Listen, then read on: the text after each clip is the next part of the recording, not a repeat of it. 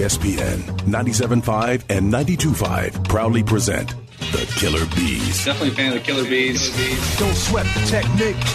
Live in the Mobile Veritex Community Bank Studios, inside X-Golf Katy. Here's the Bees Knees themselves, Joel Blank and Jeremy Branham. Oh, hell yeah. You about to get all stung up. Ooh, what up, H-Town? Hey, how we doing? He's Blank, I'm Branham. It's Brian McDonald behind the glass at Gal. We are the Killer Bees on ESPN 97.5 and ESPN 92.5. It is a Friday edition of the Killer Bees. Blankers is out at X-Golf. Sounds like a lot of fun. I was listening to a little bit of Joe because I miss him a little bit. Don't tell him I said that. That's the spot to be.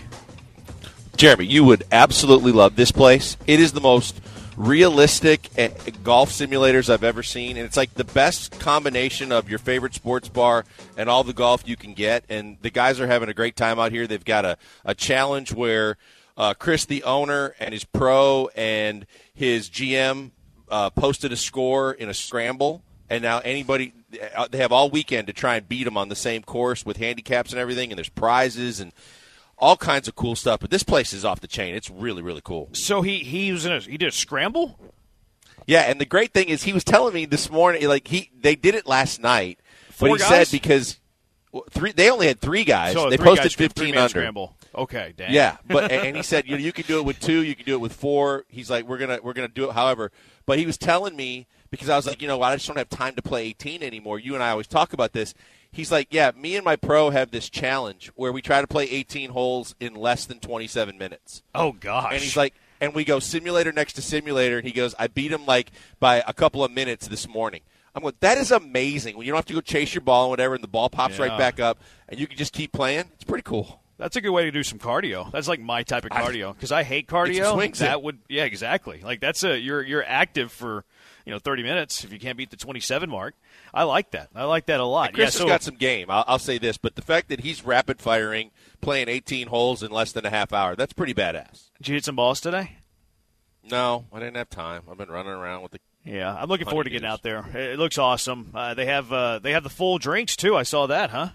Oh, full food, drinks, all the TVs, and the cool thing is like Chris was telling me the golf tournament comes on at 3. He goes, one of the simulators to our right is not being used. We're going to put the golf tournament on the simulator screen. So ceiling to floor golf action and sports, it's really a good spot. Yeah, that's awesome. That's awesome. X-Golf, your spot to be if you're heading off work here anytime soon. Get out there. Get out there to X-Golf. Say hello to Blankers. Play 9, play 18. Get out there this weekend. Take a couple buds. Try to beat that 15 under. Might be a tall task, but try to beat that 15 under. There's going to be a real Astros baseball game tomorrow, Blankers. Spring training. That's awesome. It is spring training, so we do have that caveat. Ronel Blanco is going to be starting, which, whatever. It doesn't really matter who's starting these games in spring training. But we're going to see Joe Espada's first lineup tomorrow, which I'm not going to do the what's wrong with Espada's lineup until the regular season. I'm holding off on that until opening day. I don't really care what the spring training lineups look like. Like, you're trying to give guys at-bats. You're trying to give guys, get your eyes on some guys that you might want to get your eyes on. He's probably going to experiment. He's going to dabble. So I don't care what he's doing in spring training. Now, once opening day comes around, all bets are off. We're right back in it. What's wrong with Espada's lineup? But what do you want that opening day lineup to be? If you had your druthers, if you're the one filling in that lineup card on opening day when the Astros open the 2024 season, what does your opening day lineup look like? Well, different than you probably, but I'm still going to have Altuve leading off, hitting first. I'm going to have Bregman in the 2. I'm going to have Tucker in the 3, Jordan in the 4, and then Abreu 5th. Then I need 6, 7, 8, 9. Then Yiner, and then I'm going to go Chaz, Pena, and Jake. Okay. It is a little different than mine. I'll start off by saying this. I don't really care who hits in the top 4 spots. Like, those spots to me are interchangeable. I don't care where they're at in order as long as those are my top 4. I need Bregman, Jordan, Altuve, Tucker to be in my top 4. You want to move him around where Altuve's leading off like he has been the last few years since Springer left, that's fine. You want Jordan batting 4th, okay, that's fine. Do you want to have back-to-back lefties like you do? I don't really care. Like, I don't really care where those top four are hitting. I have my favorite, but as long as those four are my top four, I don't mind. Like, some people want Pena to hit second because Pena has really good numbers whenever he hits second. Sorry, but Jeremy Pena is not one of my top four hitters, not one of my top five hitters, not one of my top six hitters, he's probably not even my top seven hitters. He's probably eighth. I'm not making decisions based around my eighth best offensive player. If you want to get protection for Jeremy Pena, there's other ways to do that. So I don't care about my top four as long as those guys are in my top four. No, I'm with you as well. And we've gone back and forth on some of these previously. But the fact of the matter is that you know who your best hitters are, and you can, Joe Espada can shuffle to his heart's content. I mean, some people are also going to nitpick about leadoff. But the fact of the matter is you've got enough guys there with the offensive prowess and setting the table and the opportunity to get runs in, and you're not dealing with guys that you still have some question marks about. We're wondering about if Chaz can come back and have another year like he did a year ago. We're wondering with the first full season, not that there's as much doubt, but that Yiner picks up where he left off, and it becomes even more consistent when he's playing every day. And we don't know what Jake Meyers we're going to get, and we don't know, Jeremy Pena with these changes to his stance and things like that. We're curious to see, what kind of results we're going to get from that too. So, and of course Abreu. Without even saying anything else, we want second half of last year Abreu as well, hoping that all these guys kind of take it to where they needs to be. The fact is that with all those questions or those things to discuss, the top four ain't changing. No, this is what I have my lineup that I would my dream scenario. I'm the one filling it out, so I'm the one that can make the decisions. I'm going Alex Bregman in the leadoff spot. I know Bregman doesn't run well. Running really doesn't matter at the leadoff spot anymore. Kyle Schwarber is a leadoff hitter in Philadelphia. Go look at some of these other leadoff guys. Like, running is not that big part of being in the leadoff spot anymore. So Bregman, because he's got high contact and a great eye, and he sees a lot of pitches. Like, I like a leadoff guy that sees a lot of pitches. I like a leadoff guy that gets on base a ton. And Alex Bregman does that. So Alex Bregman's my leadoff guy. I am going to play the righty-lefty game. I do think it's not as important as it once was prior to the three-batter minimum, but I do still like to split up my righties and lefties if I can. I'm not opposed to going lefty-lefty at all. Like, your lineup's fine. Like Tucker Jordan, that's okay. Like, I have no issue with that at all. But if I had my druthers and I could do it, I will do the righty-lefty thing. And I also am a huge fan of my best offensive player batting in the first two spots of my lineup. So Yordan Alvarez is my number 2 hitter. He's followed by Jose Altuve, so again, another righty. Jose Altuve doesn't walk a lot, but he's a high-average guy, and he hits for a lot of power. I want a guy that's hitting third to have power, and I want him to have some people on base when he does hit those home runs. I don't like all these. Like, Jose Altuve is going to hit 30 home runs out of the leadoff spot and drive in 50 runs. Like, I don't like that. I don't think you're getting the most out of Jose Altuve. And then Kyle Tucker is going to be in that 4th spot for me. He's going to be the one that cleans up everybody who's gotten on base in front of him.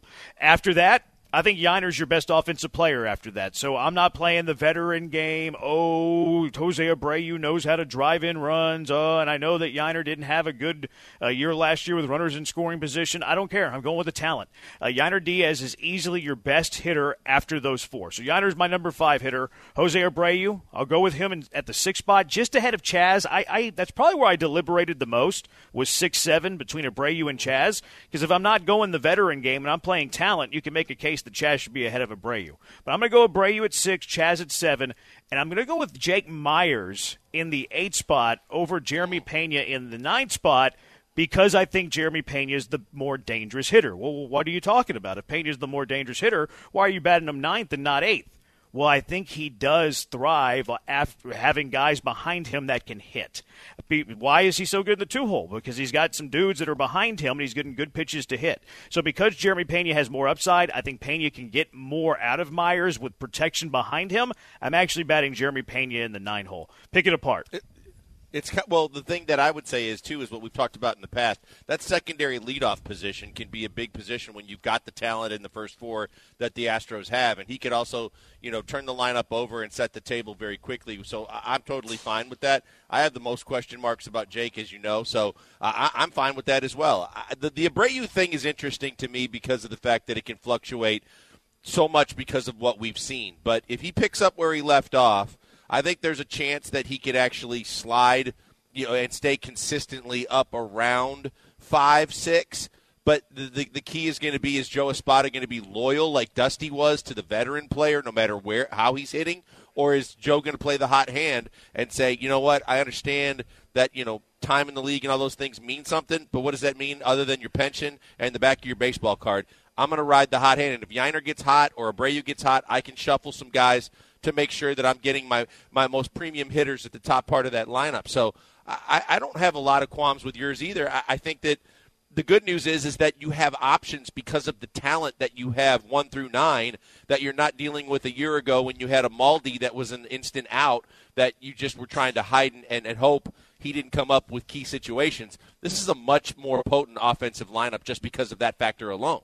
I am curious how they handle Abreu because, last year Dusty favored the veterans. Abreu was his cleanup man forever. Like, he refused to move Tucker ahead of Abreu. Two-part, the veteran part of it, and then also the lefty-righty part of it. But then even after he was willing to move Tucker into the top 4, Abreu was still hitting there 5th whenever Chaz was outperforming him, Yiner was outperforming him. How does Espada handle Jose Abreu? I'm going to be very curious with that. I'm going to be very curious to see if Espada goes away from what we've seen as the norm. Like, Jose Altuve being the leadoff man with Dusty Baker after Springer left was the norm. That was the norm. And Jose Altuve's talked about how he doesn't love leading off either.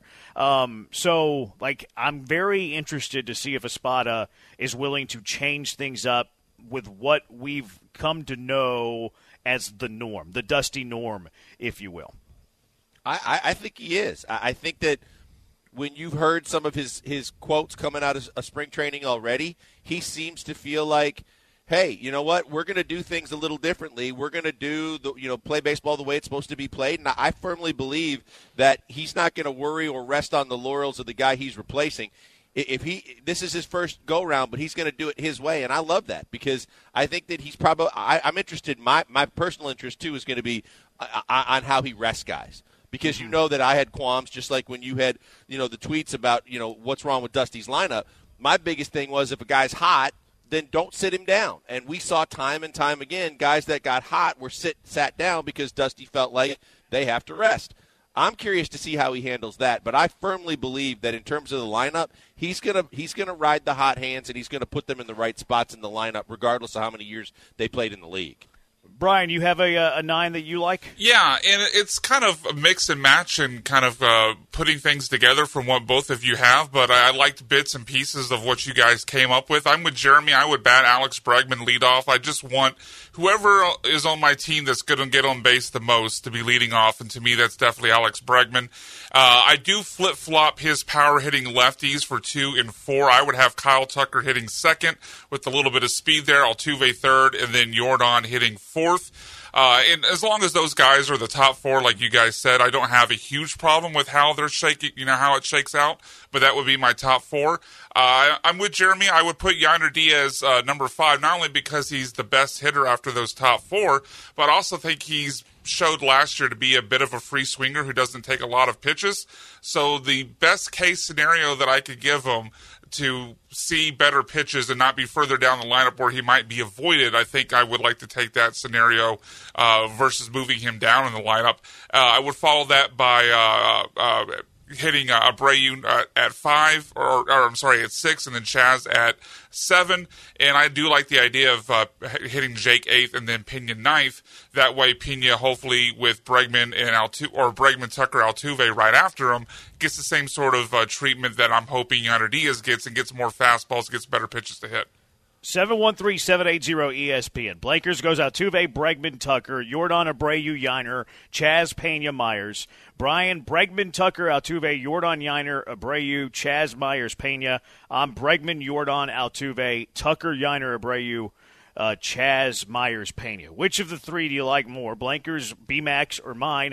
And what would your starting 9 be? 713-780-ESPN, HRMP listener line, 713-780-3776. We're on the Twitch, twitch.tv/ESPN975. You can search for us on YouTube as well at ESPN Houston. Just go to YouTube, plug in ESPN Houston.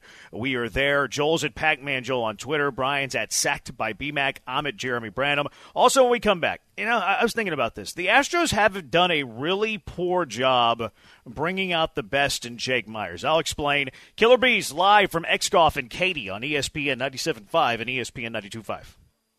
Hey, before we go to the break, a moment for my friends out here at X Golf. X Golf is the most badass golf simulators I've seen in the Houston area.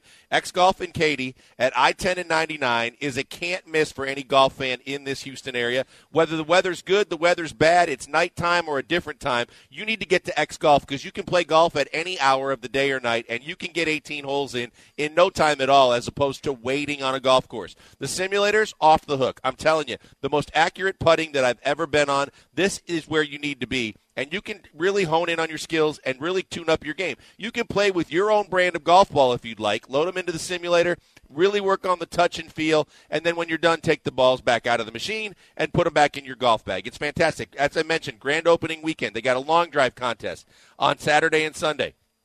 It doesn't cost anything to enter. Closest to the pin, another one, a contest on Saturday and Sunday, and the same thing with a putting contest. You got a chance to do all that with great specials going on. $3 draft beer, $2 bottles and cans, 20% off all food, 20% off golf with a 2-hour minimum reservation. You got to get out here and see Chris and everybody out here on staff and tell them how much you love this place, because if you go once, you're going to go a whole bunch. Because if you love golf, you would love this place. It's the best combination I've found of a sports bar and a golf range, all in one, all indoors, in the comfort like you're in your own home. Check them out today, X Golf Katy. Check them out online as well. ESPN 97.5 and 92.5. You're one of us. I need you to become the man you were always meant to be. Not next year, not tomorrow. Now.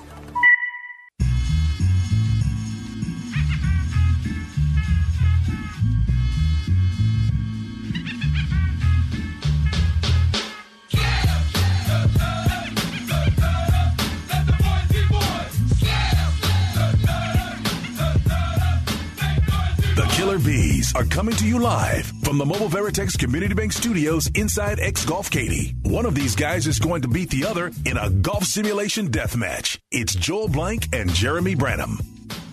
X Golf is where the boys can be boys, by the way. I'll go Blankers, Branham, Brian, if we were playing a round of golf on the X Golf simulators. Any objections for anybody? No, I'm terrible at golf. So I would definitely be last. There you go. There we go. I think it would be that way.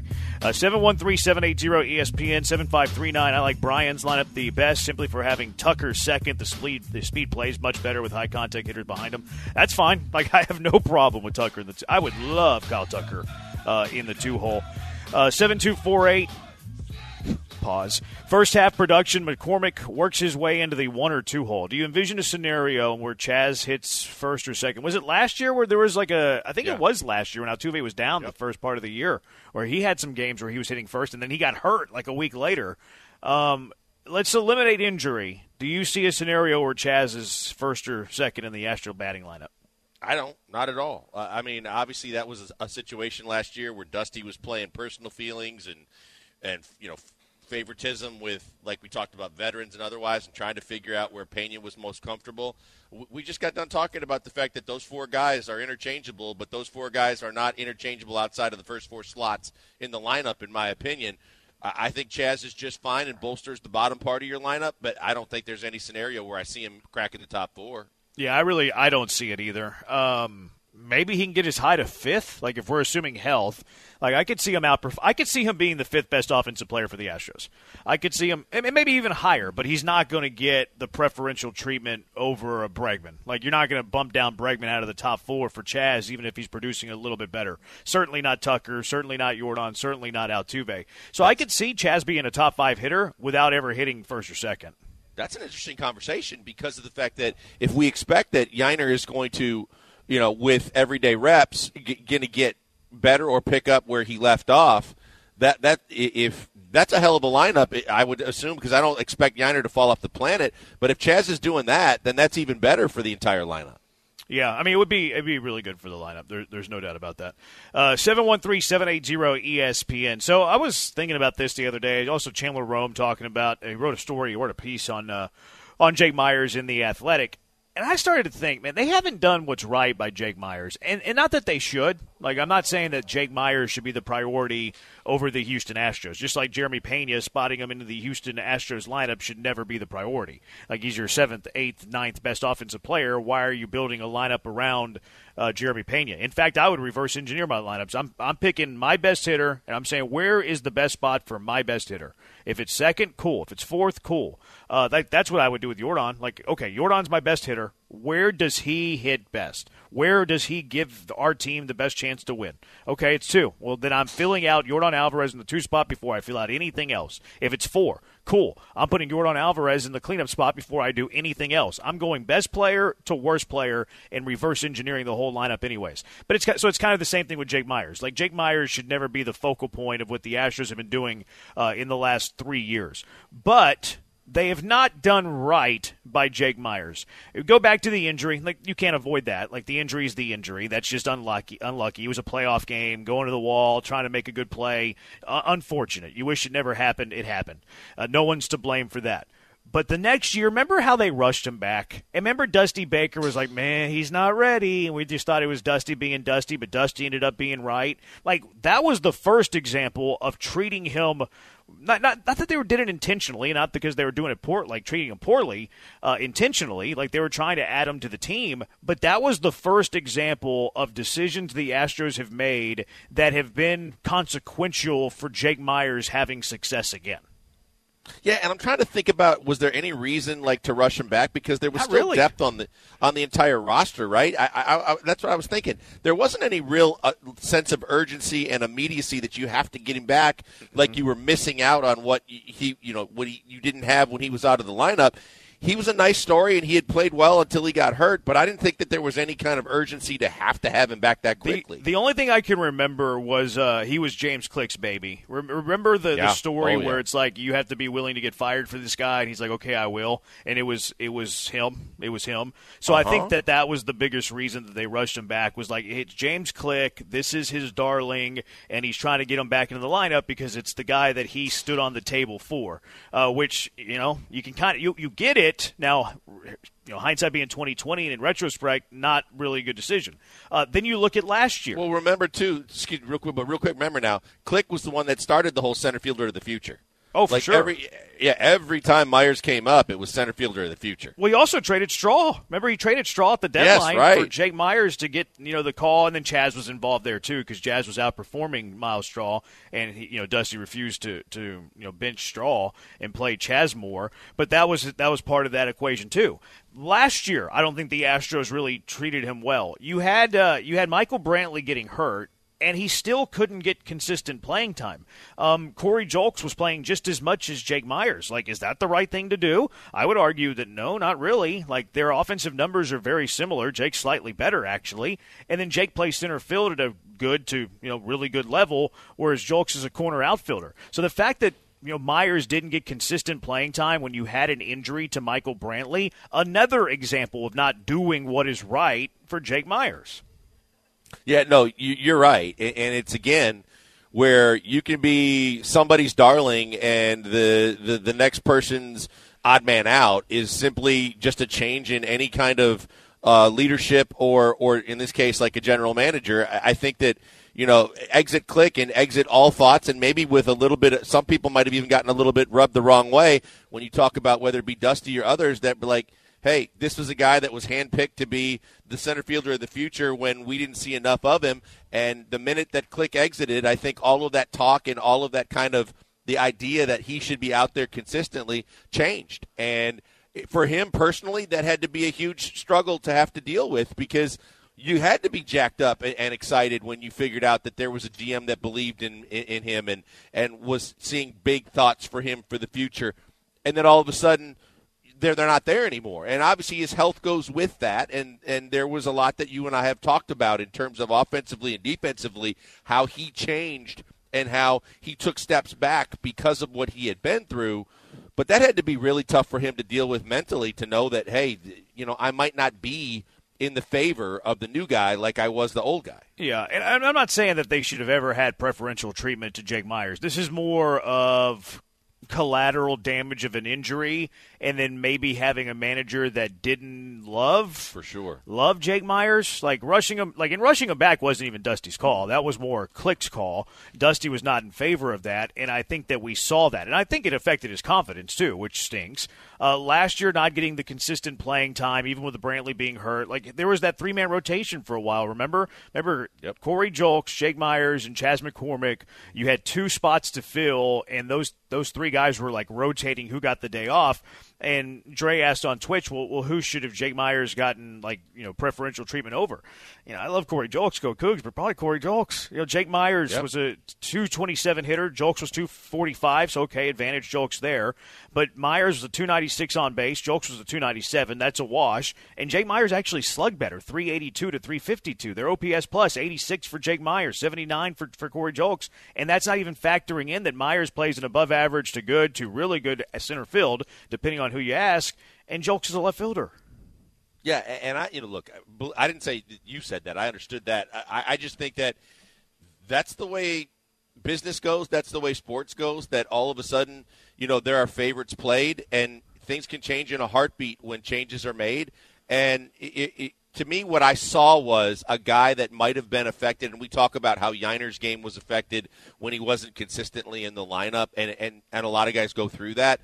I think it had to be tough for Jake Meyers, no matter how healthy he was at the time, that he knew that he was pressing because there was so much added to his plate in terms of expectations or have to prove it again when he tried to come back. And maybe that was a reason why he didn't look the same and he didn't play the same, as well as trying to still recover from those injuries. I don't know what you guys would think of this opinion, but it feels like, and not that you guys are in this camp, but it feels like the people who are still backing Jake Meyers and the idea that he can be this plus starter for the Houston Astros are kind of still falling prey to this false potential that he maybe had 3 seasons ago. I mean, what everyone points to, the 2021 season, I mean, he was good. I mean, 162 game pace of 20 home runs and 93 RBI. That'd be great. I would take that obviously right now without question.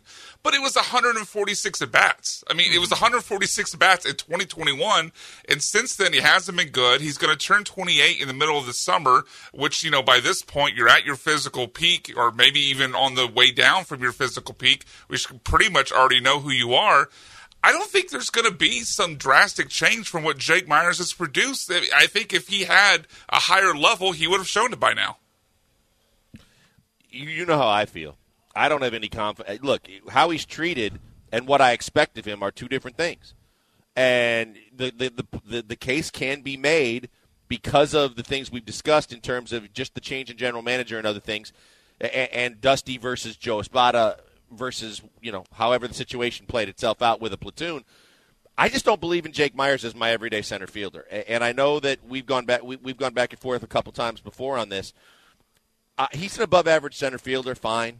I don't like what I've seen, and I hope I'm wrong, but I don't like what I've seen from him offensively. I don't think he's ever going to be like a plus hitter.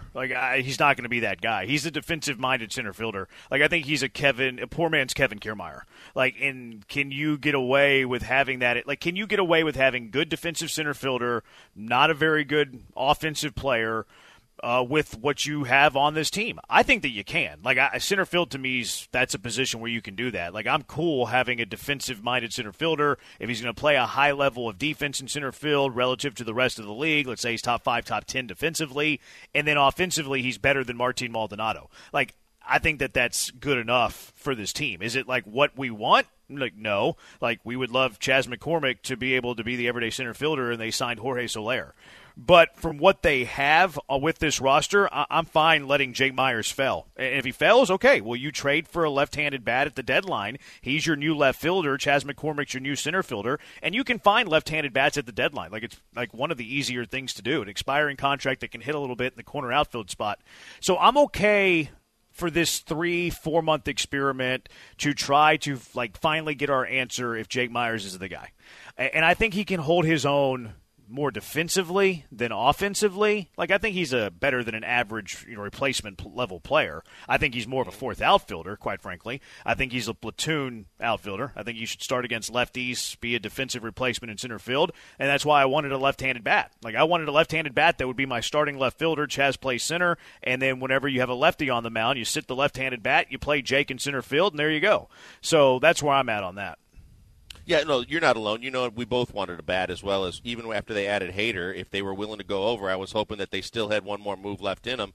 That would have been great. Like I said, I hope I'm wrong on Jake offensively, but it is the luxury of having a lineup that's as talented as this lineup seems to be, that unless guys take serious steps back, you have some leeway here to figure out truly once and for all who he is and what he can be for you before you have to consider if he has to, figure out if he has to do that for somebody else. So that's one of my favorite storylines. My bad. That's why I told you from the jump, I'm watching center field because I prefer to have Chaz in center field. But if you want to use the spring training into the first part of the season to figure out what Jake can be, so be it. I think where we agree, I think we feel a little differently on Jake. I don't feel like we're that far off on Jake, but like where we disagree is like his capability to be a starting center fielder, and then like how good he is defensively. You're probably more like pretty good. I'm probably more like really good. But I think where we share the same mindset is that you better have your answer before the trade deadline, and if he's bad, you better make a move before the trade deadline. Like, I'll concede that 100%. Like, this is his final chance, are the months from opening day until July. And then we have our answer. We'll forever have our answer. Well, plus, Jeremy, think about this. It's the same way when we're talking about the Texans and we're talking about depth and whether you call it an insurance policy as well. But at least built in, you have two options if he doesn't pan out to be the guy. Because you know that Dubon has been capable of playing out there. I've been strong to say that I would love Chaz to be my everyday center fielder and give him first crack at it. If they're going to start with Meyers in center and Chaz in left, or platooning in left with Jordan, we'll see how that goes. But you have an insurance policy or two built in if he doesn't work out, because at least you got two guys on your roster that are capable of playing there.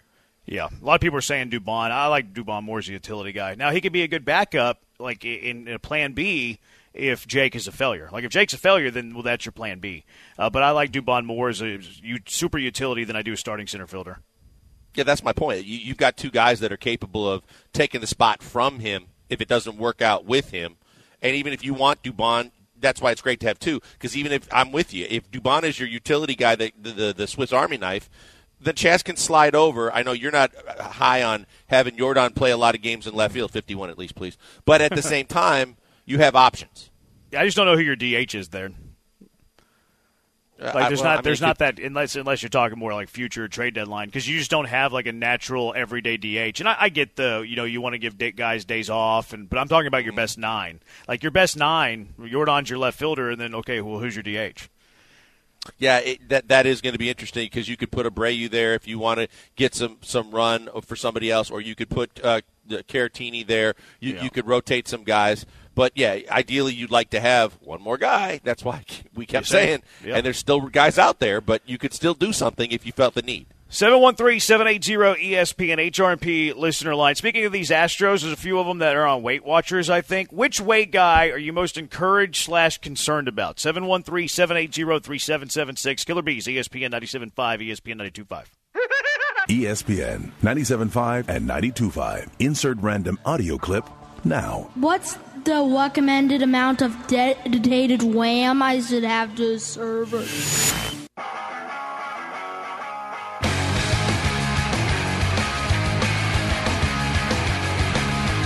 Killer Bees are coming to you live from the Mobile Veritex Community Bank Studios inside X-Golf Katy. One of these guys is going to beat the other in a golf simulation death match. It's Joel Blank and Jeremy Branham. New features in the Weight Watchers app just dropped. I've lost 60 pounds and I can still enjoy all of the foods that I love. Figuring out what to eat is honestly one of the hardest parts of a weight loss journey. The What to Eat feature helps you figure out exactly what to order when I go out to eat. In the My Progress tab, I can see just how far I've come, and it keeps me motivated. With Weight Watchers, I've learned that I can still be the healthiest version of myself. Weight Watchers' new app features can make your weight loss journey easier. So all you gotta do is you. Join Weight Watchers today. I need some Weight Watchers in my life.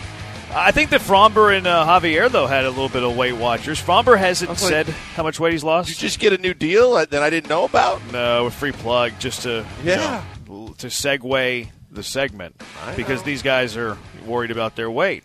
3 guys apparently have lost some weight. We don't know how much. Jordan says that he was he conditioned a little bit more and then he ate better.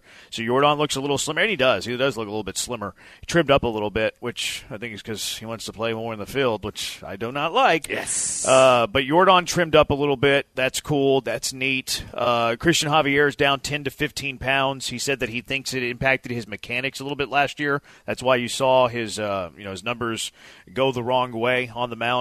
He said that he was having some mechanical issues, and he feels because he was a little bit overweight that it led to those mechanical issues. So hopefully he's figured that out by going on Weight Watchers and losing a little bit of weight. You were all over that, by the way. Credit to he you. Was a little chunky. Guys. He's a little chunky, just a little bit. And the thing that where I thought it mattered though wasn't so much the mechanics, although hearing him say that I can totally understand where he's coming from. I was thinking it bothered him more with the pitch clock because you're not as well conditioned. You have to hurry to make pitches. Javier has been a notorious slow worker, so it's like all of these things adding up, and then now you're kind of rushing or maybe out of breath a little bit, and it leads to maybe your arm drags a little bit longer. He was saying he was getting out in front. Okay, well, is that all the variables that lead to that? I don't know. But he's slimmed down. That's good. I'd rather him be skinny than fat. And then Fromber, same thing. Fromber looks like he went on Weight Watchers this offseason as well. I think that they were on a running program for the first time in a long time. I think that was a move to counter the new pitch clock, which I think is smart. John Smoltz talked about that a lot last year. And then the one guy you have on the opposite was Alex Bregman saying that he's up 20 pounds since last spring training started, which, okay. Bregman said, here, hold my Whopper. I'm going to show you guys. What you lost, I'm going to pick up. He does, and you can see him that he does look a little bit stout. Now, it doesn't look fat. It looks like muscle, so he probably did it the right way. I fully believe that he did it the right way, eating some steaks and potatoes and all that good stuff. But which weight guy? There's 4 here. Jordan slimmed down. Javier's lost 10 to 15. Fromber looks flockal. And then Alex Bregman's up 20 pounds since last spring training started. So which of these guys are you most encouraged for their weight loss or weight gain journeys? And then which are you concerned about their weight journeys? Yeah, I look at these guys and I say sometimes it's not even going to be how much you've lost because you can lose fat, gain muscle, get stronger, tighten everything up, and maybe it doesn't tilt the scale one way or another too drastically, but you feel better and you're stronger and you've got better cardio. I like what the pitchers have done. I think of the two, to me, I expect that regardless of where Fromber's weight is, Fromber's still going to have effective stuff. Javier's the guy. The pitch count got up there. He was not getting as deep into games. He fell off a lot over the course of the second half. I think Javier, to me, is the most important to be trimmed up in order for him to be the most effective. So that is the most encouraging thing to me. I'm concerned about Bregman because when your frame puts on 20 extra pounds, yes, it can help you with your strength. Yes, it could help you with your power. But it also could be a detriment because you're carrying that extra weight, and that's on your calves and then your hamstrings and on your legs. And we all know that he's not the most fleet of foot anyway or the most athletic looking when he runs. And when you add extra weight to your frame, the chances are where it takes the biggest toll is on those key muscles in your legs. So that's what I'm going to be watching a lot. Bregman might be one of the most athletic guys in the city because I agree he's not super nimble, but he's just a good baseball player. He's the one that I'm most concerned for. I think it's good that Jordan trimmed up a little bit. I think it's really good that Javier and Fromber trimmed up a little bit. The only one that I would be concerned about is the extra weight. He has a smaller frame.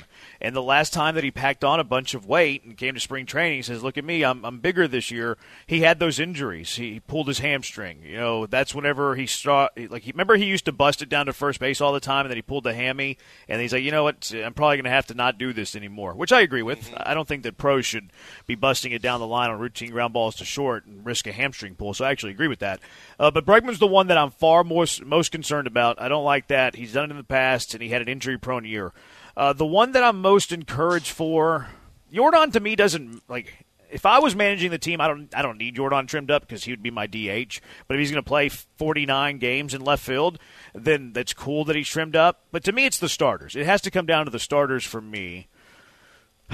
This is tough because I think you can go every time you have a pitcher conversation. I think the answer can be Javier or Framber with any no matter what the question is. No matter what the question is.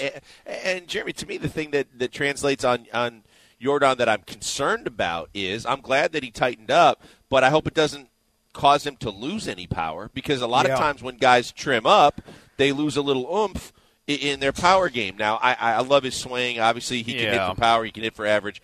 I don't think it's going to be a problem. I'm just saying that's something to at least kind of keep an eye on, too, that if you do lose weight.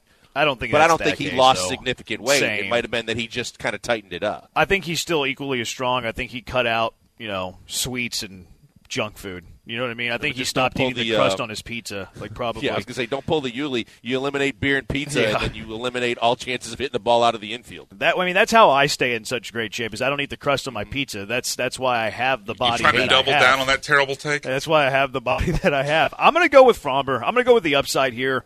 Now, I think Javier has tremendous upside. This is why it's always a very difficult question for me to answer. But Framber has had higher finishes in Cy Youngs and has had more, really productive seasons. So I'll go the one that I'm most encouraged about is Framber. The one that I'm most concerned about is Bregman. Brian, you have an answer? Yeah, and I think the most encouraging, I agree with you guys, that it probably has to be the two pitchers. And as you guys remember from Tuesday when we did Cash or Trash, and I think Christian Javier has a chance to not only have a bounce-back season, but be the best starting pitcher on this staff. And look, a lot of the questions we were talking about on Tuesday was like, okay, maybe the not having the World Baseball Classic, a little bit shorter of an off season, maybe that helps him get some velocity back because he's not as tired. But if you factor in this too with the weight and the weight loss and what he talked about it with messing with his mechanics, because not only was his fastball down a couple miles per hour, we saw too often that fastball that he would throw at the top of the zone would drift down just a tad, and so on top of it being in the wrong location, it was slower. And guys were crushing it. So if he gets, a couple extra miles per hour back on his fastball, he locates it better, then I think he could be just as nasty as he was in 2022. The other thing, though, just quickly on Framber, I'm not really concerned so much about his mechanics or anything like that, but the thing that we all, I think, dread when Framber pitches, when anytime there's a ground ball in the infield that he tries to play, maybe if he loses a little bit of weight, maybe he becomes a slightly better defender. We have less throwing errors during games he starts. So I will take that as a possible optimistic outcome of his weight loss.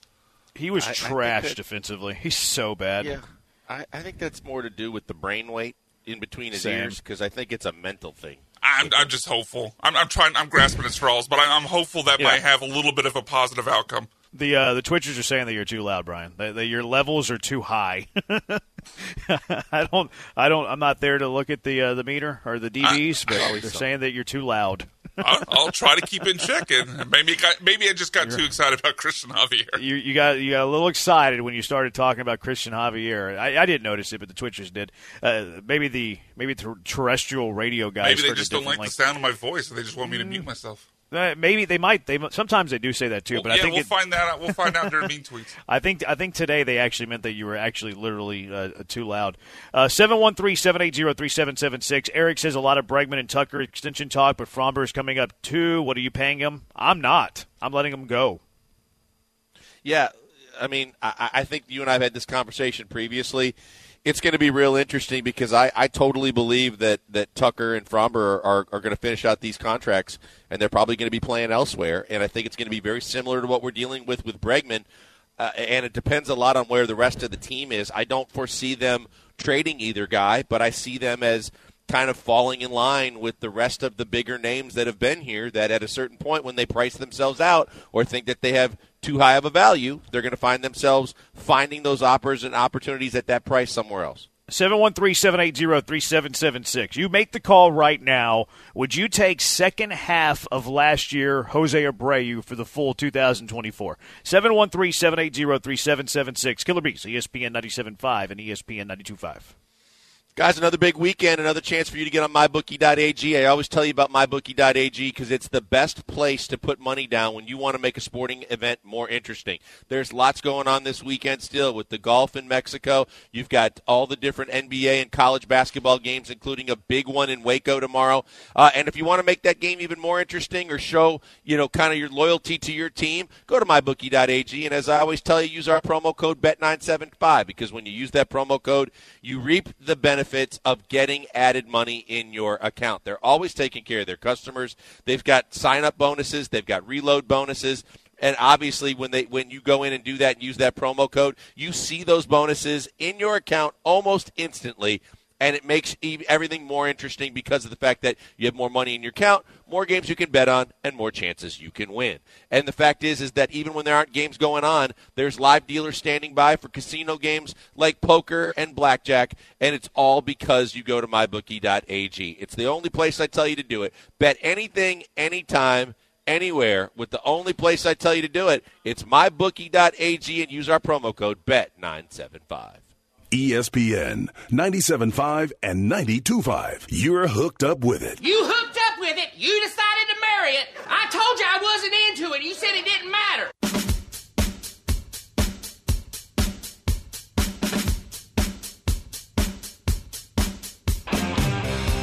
The Mobile Veritex Community Bank Studios are currently inside the state-of-the-art golf simulators inside X Golf Katy. Guiding you through their sports talk simulation, it's the Killer Bees, Joel and Jeremy. X Golf is great. Great spot in Katy. The most accurate golf simulators you can find. Full food, full bar, great spot. Get the bays out there if you can beat that 15 under. What are they giving away if you beat the 15 under?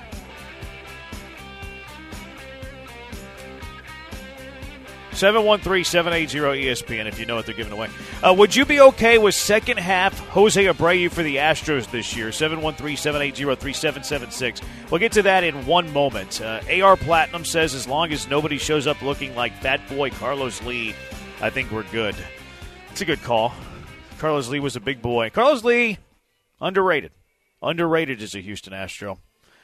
People look at Carlos Lee like he was awful. And he was overpaid, and the Astros, kind of went downhill as a team after they brought in Carlos Lee. Carlos Lee, underrated baseball player.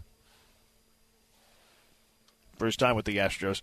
0002, you know how swole now CC Sabathia. He said he was much better being fat. What say you? A different era. Like CC Sabathia didn't have to worry about the pitch clock. David Wells didn't have to worry about the pitch clock. I think now that you have a pitch clock, you can't be a fat pitcher anymore. I think you could get away being a fat pitcher before the pitch clock. I don't think you can get away with being a fat pitcher now that there is a pitch clock. I think we're having some technical issues. I will effort to get Joel back here from X Golf Katy, but I agree with you. It's not necessarily that you can't have fat pitchers. It's just a completely different era. Like, not everything that works in one era works in another era. The pitch clock has certainly changed things. I don't know. I don't think you can be a fat pitcher anymore. I really don't. And I don't mean to fat shame, and I'm fat. But, who is the fattest pitcher that still has success? Alek Manoah was kind of big. He was awful last year. I think Fromber was a couple of pounds overweight. He did not have a good second half. Same thing with Javier. Who is the – and I think you might be able to get away with this in relief because, it's one inning, But who's a big starter that had success last year? I can't think of any off the top of my head. A big starter as in, a position player? No, I'm talking about pitcher. I'm talking about specifically a pitcher. I just jumped back in. I think that – I think you and I have had the conversation in the past, the entire pitching philosophy and the pitching regiment changed with the pitch clock because Bartolo Colon pitched into his 40s at nearly, maybe not 3 bills, but he was a very, very large individual. Yeah, and he didn't need to worry about it because, in all my years pitching all the way through college – and beyond, you had to run the poles, you had to run the from in the outfield prior to practices, you had to run a mile to start practice, 3 miles after practice, because they all believed that part of pitching and the art of pitching correctly was having the cardio and the leg strength to do those things. And I think because they're because there wasn't a pitch clock, a lot of veterans get fat and happy. A lot of it has to do with your contract as well. But guys were like, look, as long as I'm throwing strikes and I'm effective, it's not like I'm running the bases or doing things that make it necessary for me to be in the best shape of my life.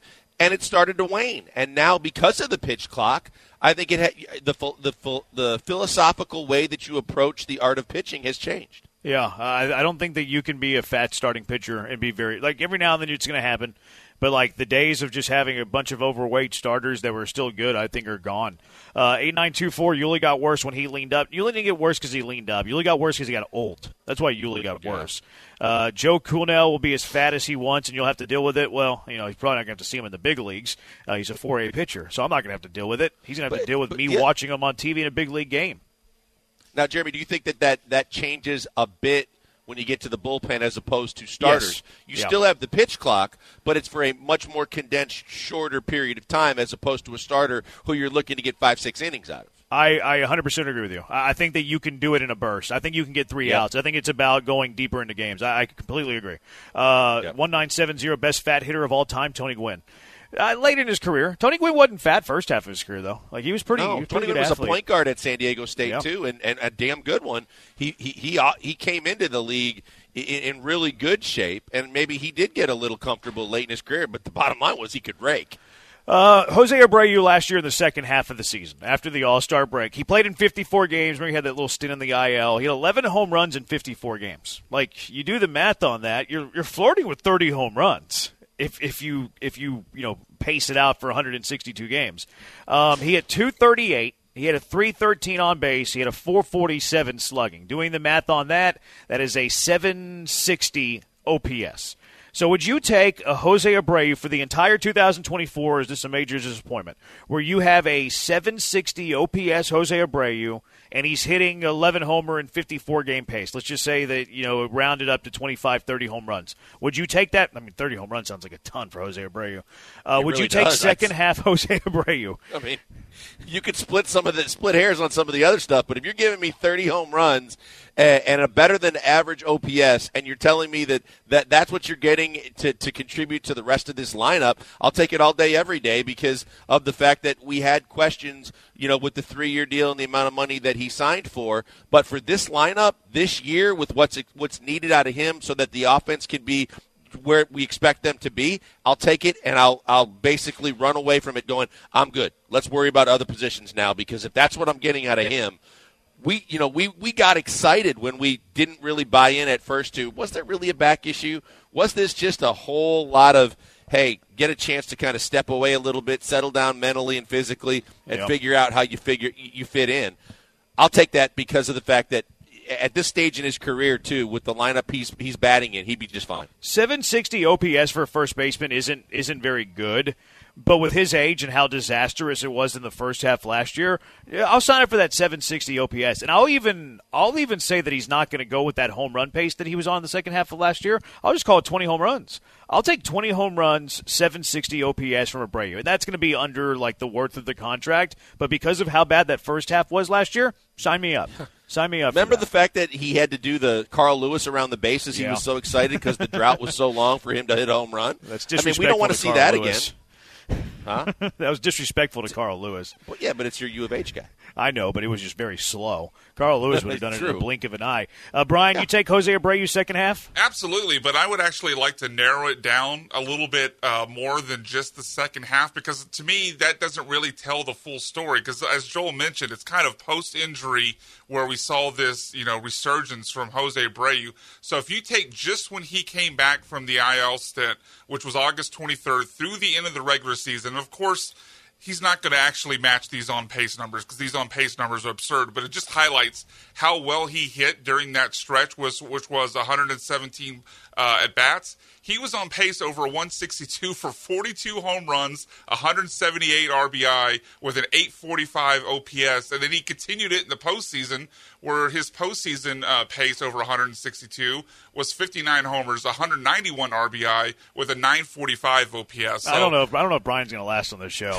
I can just tell you that right now. This RBI in a plural sense is driving me nuts. We've had this argument for years, going back to our time at the Highway at Hell. I don't want to bore the listeners with it, but look, it just points out to Joel's point about not buying into if he was hurt. Certainly, when you look at what he did coming back August 23rd through the end of the regular season, then in the postseason, which was 11 games.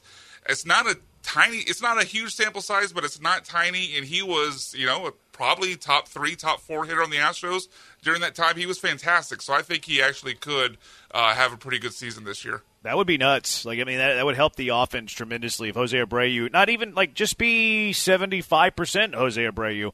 And you have that in 5-6 spot. That's appetizing. If the truth lies somewhere in the middle from the outlandish numbers that BMAC put out there and just the second half Abreu, and you could find some kind of happy medium where he hits between 20 and 30 bombs, and I'm fine with the OPS, up plus over 750, but giving you production from an average standpoint as well as from a power standpoint like that, I'm good with it either way. I'm walking away going, yep, I'll take that with this lineup. Even if he hits 240. Give me 240, 760 OPS, 20 home runs. Doesn't live up to the contract, but it certainly surpasses what he did the first half last year. 713-780-ESPN, HRMP listener line. Do you take that second half that Abreu had over the full season? There's some big stars that are available in the NFL. At least the rumors are out there that big stars could be available to trade. Which trade candidates are out there that interest you for the Texans? 713-780-3776. Killer Bees, ESPN 97.5 and ESPN 92.5. We're ESPN 97.5 and 92.5. Thriving on chaos. I'm here to kill chaos. That's my chaos.